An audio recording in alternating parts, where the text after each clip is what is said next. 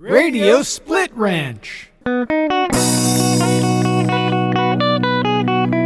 Hello and welcome once again to Radio Split Ranch, a monthly visit with the great Capital Region radio personalities of the past and sometimes present. I'm Warren Garling when I'm not on the radio. As always, we start our monthly podcast with a big thank you to the composer of our theme music, the one and only, your friend and his, Drew Jacobs. And we start with this thank you every month because I couldn't afford to pay Drew for his creativity, so I promised to give him an opening credit on every episode and send a Christmas present every year to his pet parrot. Drew, of course, is a talented parrotist whose latest CD comedy collection is available online at drewjacobs.com. Please consider a purchase because I'm running out of ways to thank this guy. If you're a regular listener here at the Radio Split Ranch, you've come to expect an interview with one of your favorite disc jockeys of the past and sometimes present, as I repeat way too often. But this month, it's going to be a little different for a number of reasons. First and foremost, the reason I don't have a new interview for you this month is because of a problem I've suffered with almost since my first year on the radio. I've been proudly erasing interviews since 1972, and it's happened for the third time in the 15 interviews I've done for this podcast, yes. But this problem I have dates back to the summer of 72. Let me share a story that my wife has heard so many times in our 45 years together that she moans loudly every time I share it with new friends and forgetful relatives. It was 1972. I was working at the old WKAJ AM and FM in Saratoga Springs, New York. My favorite memories from the 15 months I spent there were made at the nearby Saratoga Performing Arts Center, where some of the greatest artists of the day performed at the Summer Shed. And this summer was no exception, with concerts by the Carpenters, Chicago, Neil Diamond, and many others. My backstage press pass allowed me to meet and interview some of these iconic artists. Being a huge Neil Diamond fan, I was thrilled that he was going to spend some time after the show and talk to the press. I told my morning show audience the day before, or actually the day of the concert, the morning of, that they should be listening tomorrow morning for my conversation with the Brooklyn-born superstar. And after his terrific concert, I made my way back and joined the reporters backstage from local TV, newspapers, radio stations for our chance to talk to Neil. It was probably a little after 11 o'clock when we gathered. And by 11:30, we were a little bit concerned Neil hadn't joined us yet in the green room backstage. A bit before midnight, Neil's manager came into the room and apologized to us for his tardiness, but explained that some of Neil's family had driven up for the concert from New York City because it was the closest he was going to be to Brooklyn this summer. At this point, the TV station and newspaper reporters took off. They left, leaving just a couple of us from local radio stations waiting to talk to Neil. Now, I'm getting a bit concerned because it's well past my bedtime. I've been up since 4:30 that morning because I was the morning man on WKAJ, and I was expected to sign on the station again in less than 6 hours, meaning I had to drive 30 minutes home and then come back another 30 minutes for the 6 a.m. sign-on. But I really didn't want to miss my chance to interview one of my favorite artists. By the way, I'd already seen this same concert just a few months before when I lived in Boston. That's how big a fan I was. So Neil finally made his way, dressed in a smoking jacket, to the piano in the green room backstage at SPAC. With another jock from the Johnstown radio station standing next to me, we took turns recording Neil on our portable cassette recorders, answering our questions about his tour, his music, and his latest #1 single, I Am, I Said. When I finally left the parking lot, I don't know why, but I decided to drive just up around the corner, drop the cassette off at the radio station, so I wouldn't accidentally forget it, I guess, bringing it back a few hours later. I drove home and slept a couple of hours, then drove back to the station early enough to spend some time dubbing the cassette interview onto a reel-to-reel so that I could play it on the air. Okay, the station didn't have a cassette deck in the main studio, so I had to make a dub for airplay. So, standing in the production studio with the cassette containing the interview in one hand and an old 7-inch reel of tape in the other, in order to make a nice clean dub, I wanted to erase the reel of tape. But instead, in my sleep-deprived state, I put the reel down on a desk, picked up the bulk eraser, and accidentally erased the cassette with my interview on it. The second I realized what I was doing, I dropped both the cassette and the bulk eraser on the floor, but I knew it was too late. And why the bulk eraser didn't break, I'll never know. But I prayed for just a moment that I hadn't completely erased the cassette. So I put it in a machine, pressed play, and heard about every fifth word of the interview. During my 3-hour morning show that day, I apologized to my audience more than once for not having an interview to share with them. I guess I managed to paraphrase some of Neil's answers to my questions while playing some of his hits that morning. Over the following years in radio, when my colleagues would ask why I didn't own my own bulk eraser at home, I'd share that story with them. That's all it took, and they understood. I know 50 years have passed since that morning in Saratoga, but I still tear up at the memory, especially since a few months back, my old computer lost a great interview with Larry Mossy, who was gracious enough to come back a week later and record his story with me. If you haven't listened to that, it's our second time around on that one.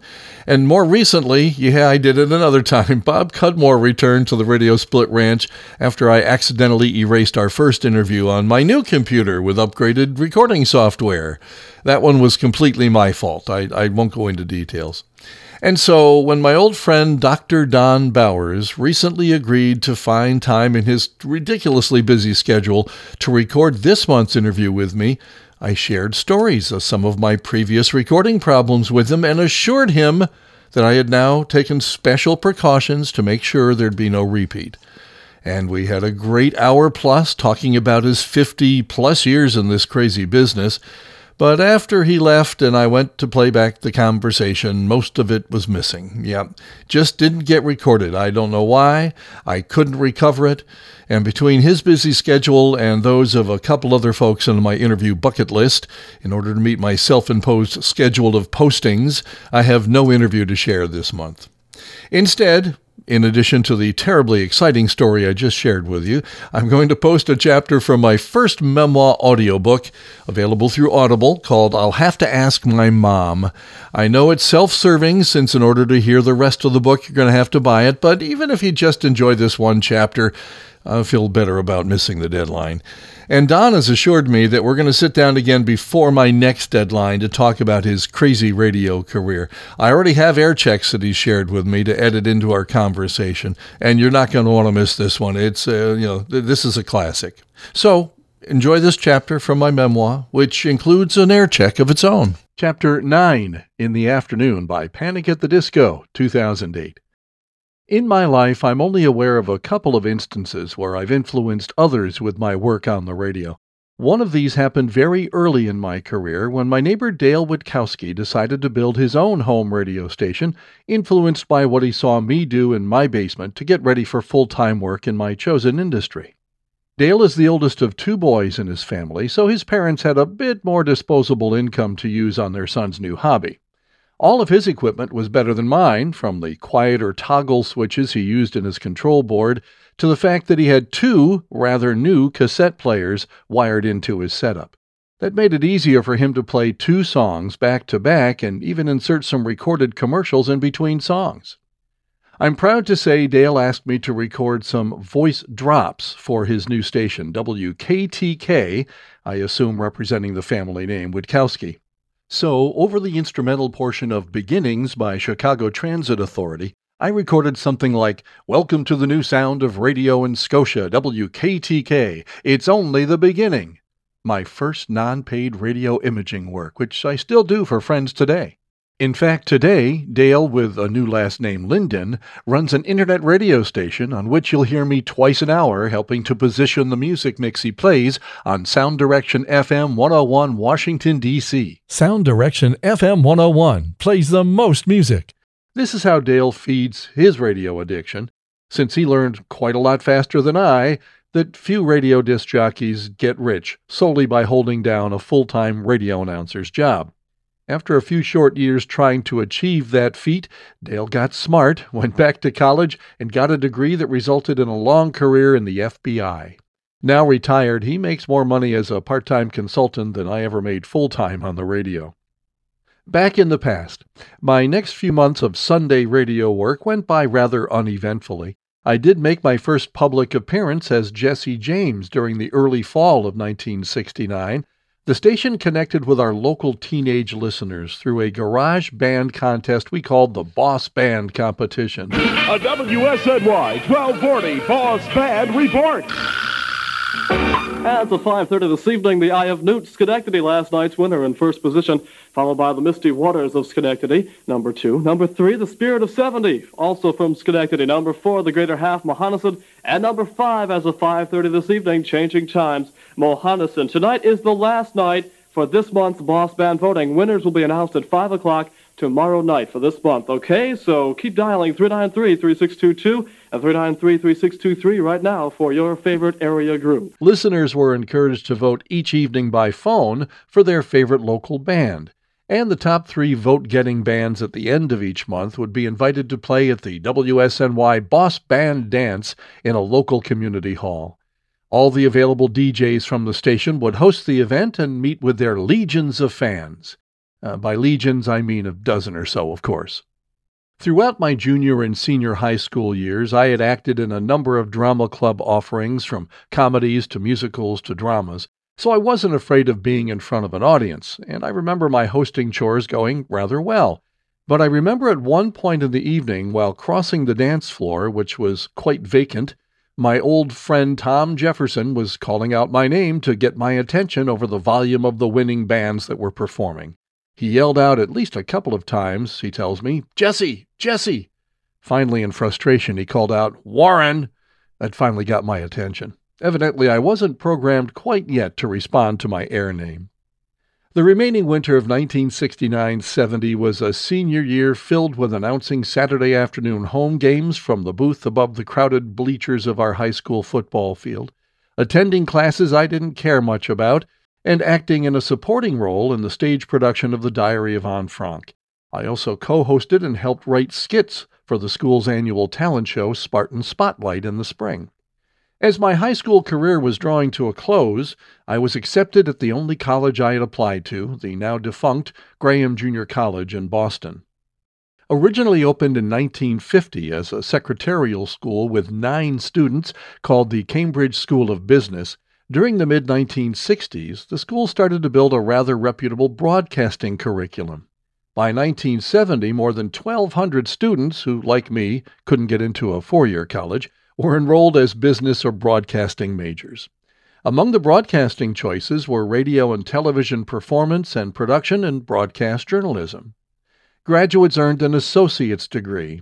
Since I already had experience in radio performance, I decided perhaps broadcast journalism as a major with a minor in TV production would round out my education in the business in which I wanted to spend my life.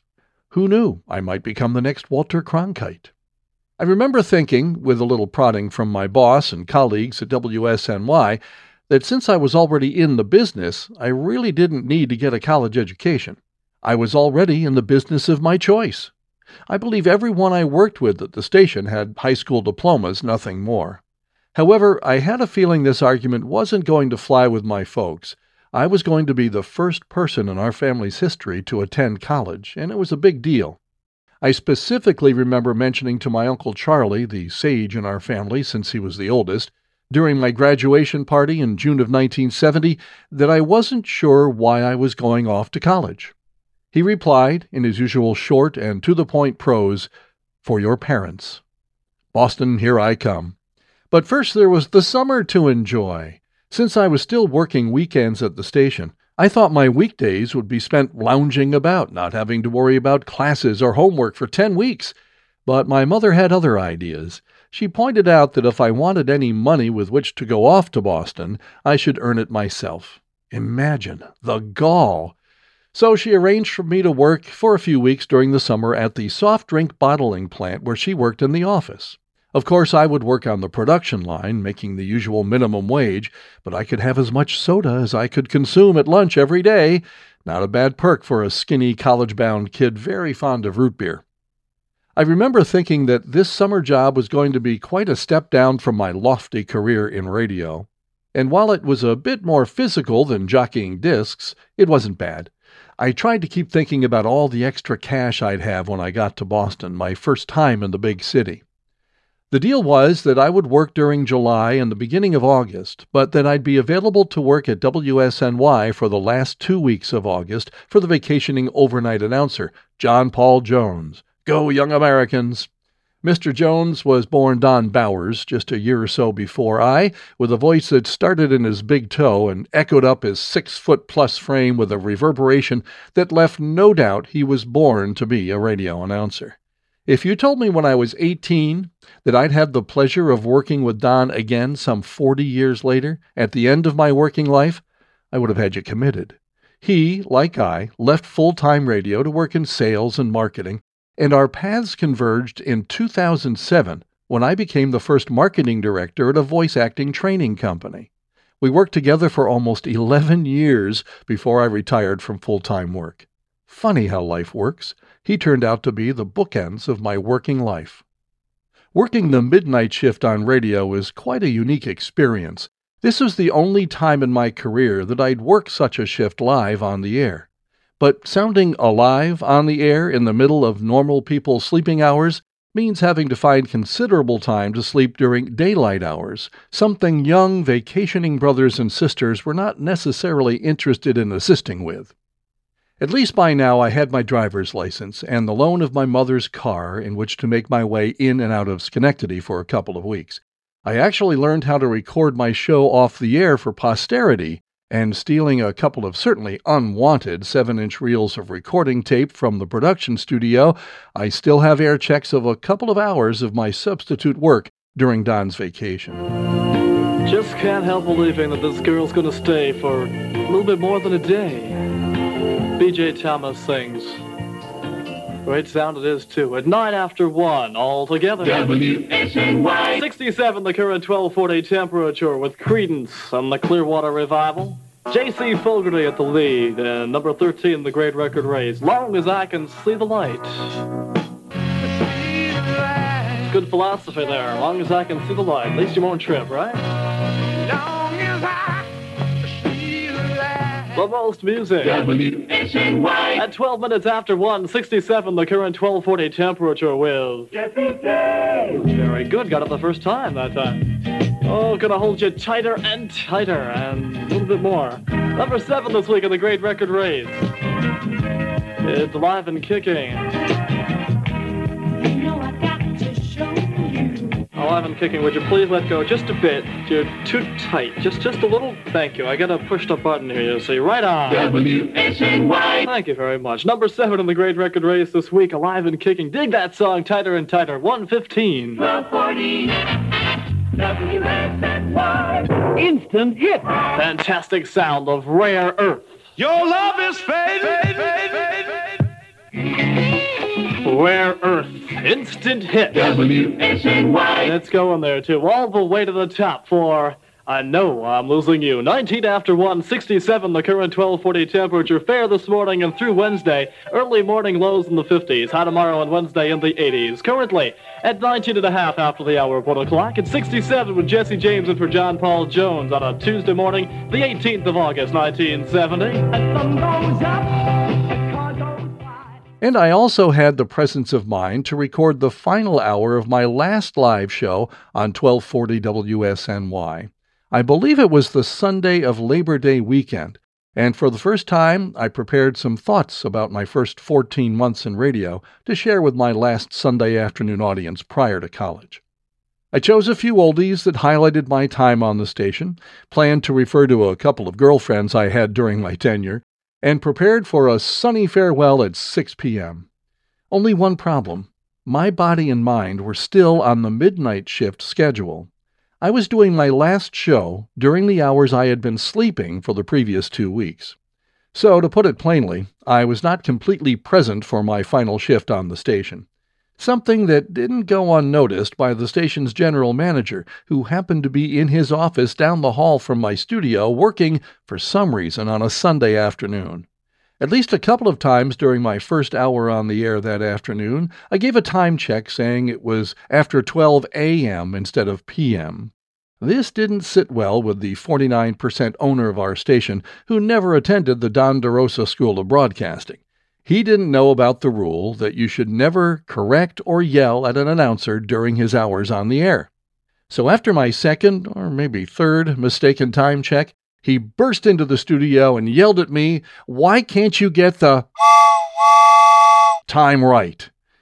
I responded the way any normal 18-year-old screw-up would in the face of a much older, more important, and, more importantly, correct boss would. I apologized profusely and assured him it wouldn't happen again. Had I had a bit more time to think about a better response, it would have gone quite a bit differently. This guy had never been on the radio. He was a businessman, and I believed he really had no idea what it took to do what I was doing. He also had regular sleeping hours, I'm sure, and didn't realize what my schedule had been for the last 2 weeks. If I hadn't spent time preparing for my last afternoon on the radio, and if I hadn't known that a lot of my family and friends were listening this special day, I know I would have looked him in the eye, unplugged my headphones, and handed them to him saying, "Here, you do it." How could he have responded? He couldn't fire me. It was my last day. And he couldn't do it himself because he wasn't a real broadcaster. But cooler heads prevailed.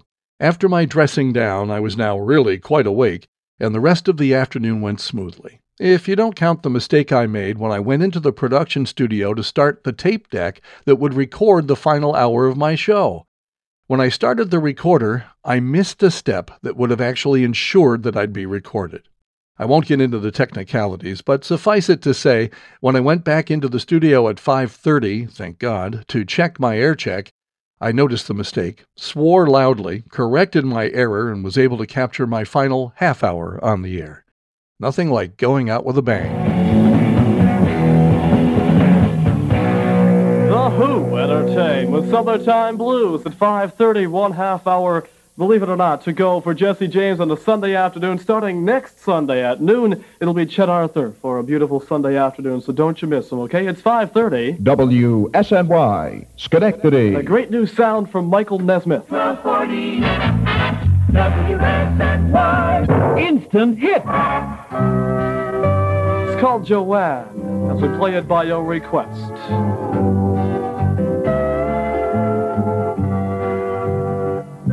Mike Nesmith and the First National Band, his brand new group, as they split from the Monkees, and it's called Joanne, a 1240 instant hit at 27 before 6, 71 the current 1240 temperature.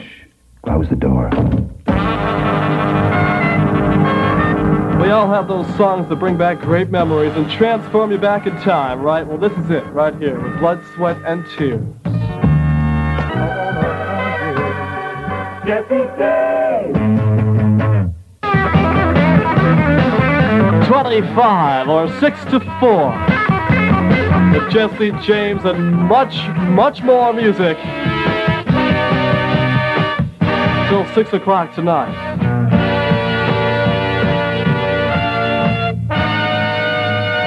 '71 across 1240 land. Clear and cool tonight with a low near 50. Sunny to partly cloudy tomorrow and a high in the 80s. 71, again, the current 1240 temperature.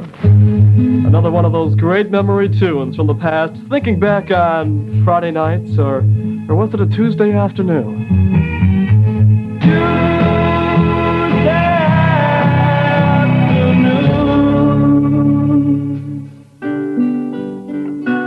This has to be the most meaningful and probably the best song the Monkees have ever recorded. Again, one of my favorites. It's 17 before 6. I wanna be free.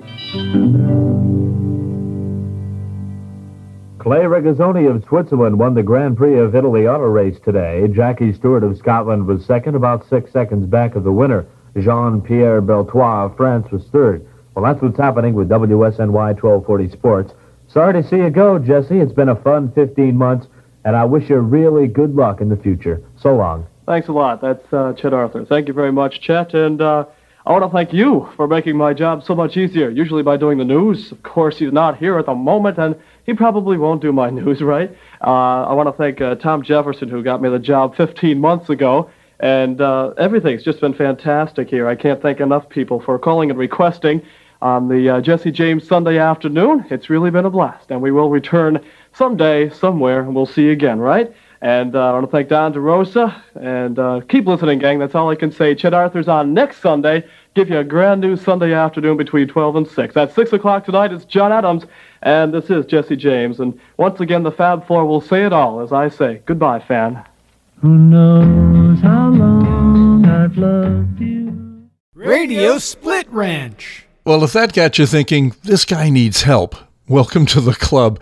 But if you found it the least bit entertaining, I hope you'll consider checking out the full audiobook at audible.com. Of course, the print version, sans air checks, is available through amazon.com, costs less than a couple of Starbucks coffees, and contains a lot less caffeine. This is the time at our monthly gathering that I usually count up how many radio stations our guests worked for during their career, and since this is the closest I'll come to interviewing myself about my 50-plus years in broadcasting, I thought I'd keep the count going by adding in my 10 radio stations.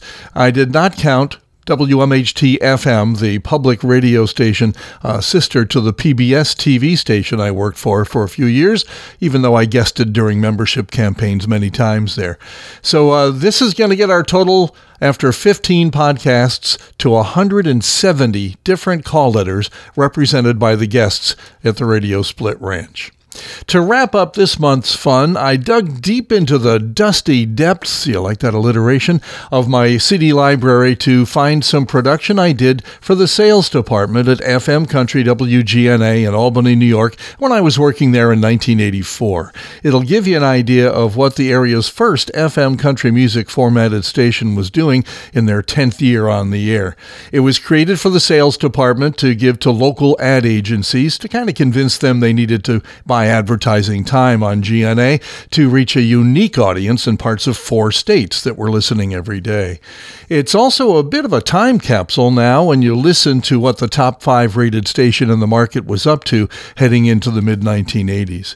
Hope you enjoy it, and will consider returning to the Radio Split Ranch next month for a fun visit with another one of your favorite jocks from the region's rich radio history.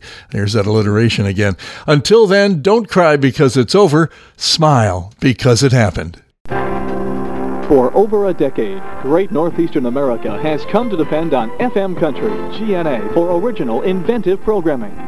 Through those years, involvement with our listeners has been our #1 priority, and late 1984 and early 85 will continue in that tradition. Already this year, our commitment to the local country artist provided excitement for the 1,000 fans who attended our free Wrangler Country Showdown, sponsored by local Dodge dealers. Let me get right down to the nitty-gritty. Here it is. First place winner, Night Rider, Sharon, Connecticut.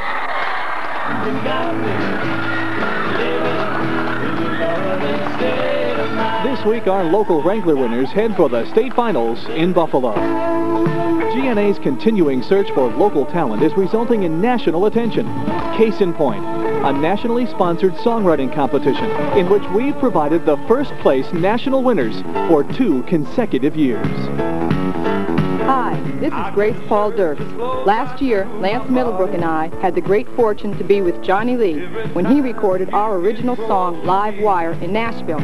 We even appeared with him on the Merv Griffin Show as first place national winners in the Kentucky Fried Chicken Country Music Songwriting Contest. And it all started right here on the local level on GNA. Our community involvement was put to the test again this past April when we presented our 4th annual National Kidney Foundation Country Music Festival. For the 3rd straight year, GNA raised the most money per capita in the entire U.S. $283,4,800 or $283,4,900. A very good chance that your pledge could be the one that put us over that $23,000 mark. So let's hear from you. Here's where we really do stand. This is the total that came up from downstairs, and since they've got the adding machine, we'll go with them. $22,960.49. So we're talking less than $40 now to hit that figure of $23,000. What a way to end this weekend, and thank you for coming through again. I don't believe... Over a 21-hour period, we more than doubled the total the previous year. What all this points to is a commitment by the GNA listener to support the local and national country artists, and to support the businesses who choose GNA as their primary advertising outlet. But don't ask us. Ask the satisfied client. This Sunday, Adirondack Paradise presents David Frizzell and Shelley West. There's a full moon over Tulsa. Hi, this is John Hart inviting you to join me as I welcome Frizzell and West, plus their opening act, the Blue Ridge Sundowners.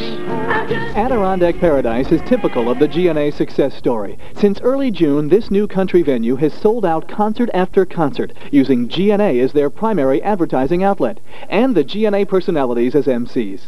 Full houses have resulted for Lynn Anderson, The Kendalls, Frizzell and West, and Farron Young. If you're in the market for a motorhome or travel trailer, camping tent trailer, or fifth wheel model, then RV America Recreational Vehicle Sales of Clifton Park and Neff Trailer Sales of Glens Falls have the best buy for you. Determined to continue as the area's leader in RV sales and service, ask the folks at RV America and Neff Trailer Sales of Clifton Park and Glens Falls. They had some of their biggest business days ever after using GNA as their primary advertising outlet. Your Dodge truck headquarters for Great Northeastern America is Village Dodge in Hudson. Now through Saturday, March 31st, you'll find unbelievable savings on Ram Dodge trucks, all colors, and ask all Village sizes. Dodge in Hudson about their business since they started using GNA. They can now boast the biggest sales in their history and #1 among Dodge dealers in the Northeast. In fact, the only reason they aren't on GNA at this minute is that they can't get the trucks fast enough to satisfy GNA listeners' demands for new product. Our involvement with the business community, the local country artist, and the GNA listeners in parts of 5 states in the northeastern United States continues through 1985. Our 5th annual week-long Country Talent Search at Colony Center is set for October, Country Music Month. You're listening to the results of the Nashville recording session awarded to last year's winners, Whitewater. There is an old bridge at the southern end of town where the saying old fiddler used to hang around. He'd be right there both night and day. You throw a coin in his case and he'd start to play. That song is being heard on country stations nationwide.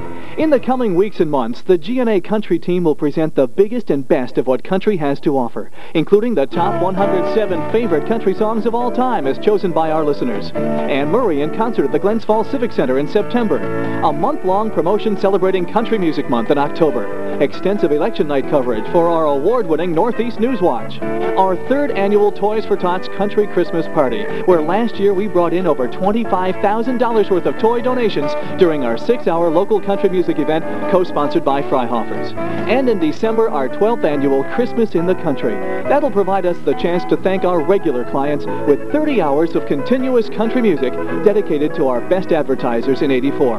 And all this will happen during an extensive outside advertising campaign designed to remind the Capital District of New York State there still is only one WGNA at 1077.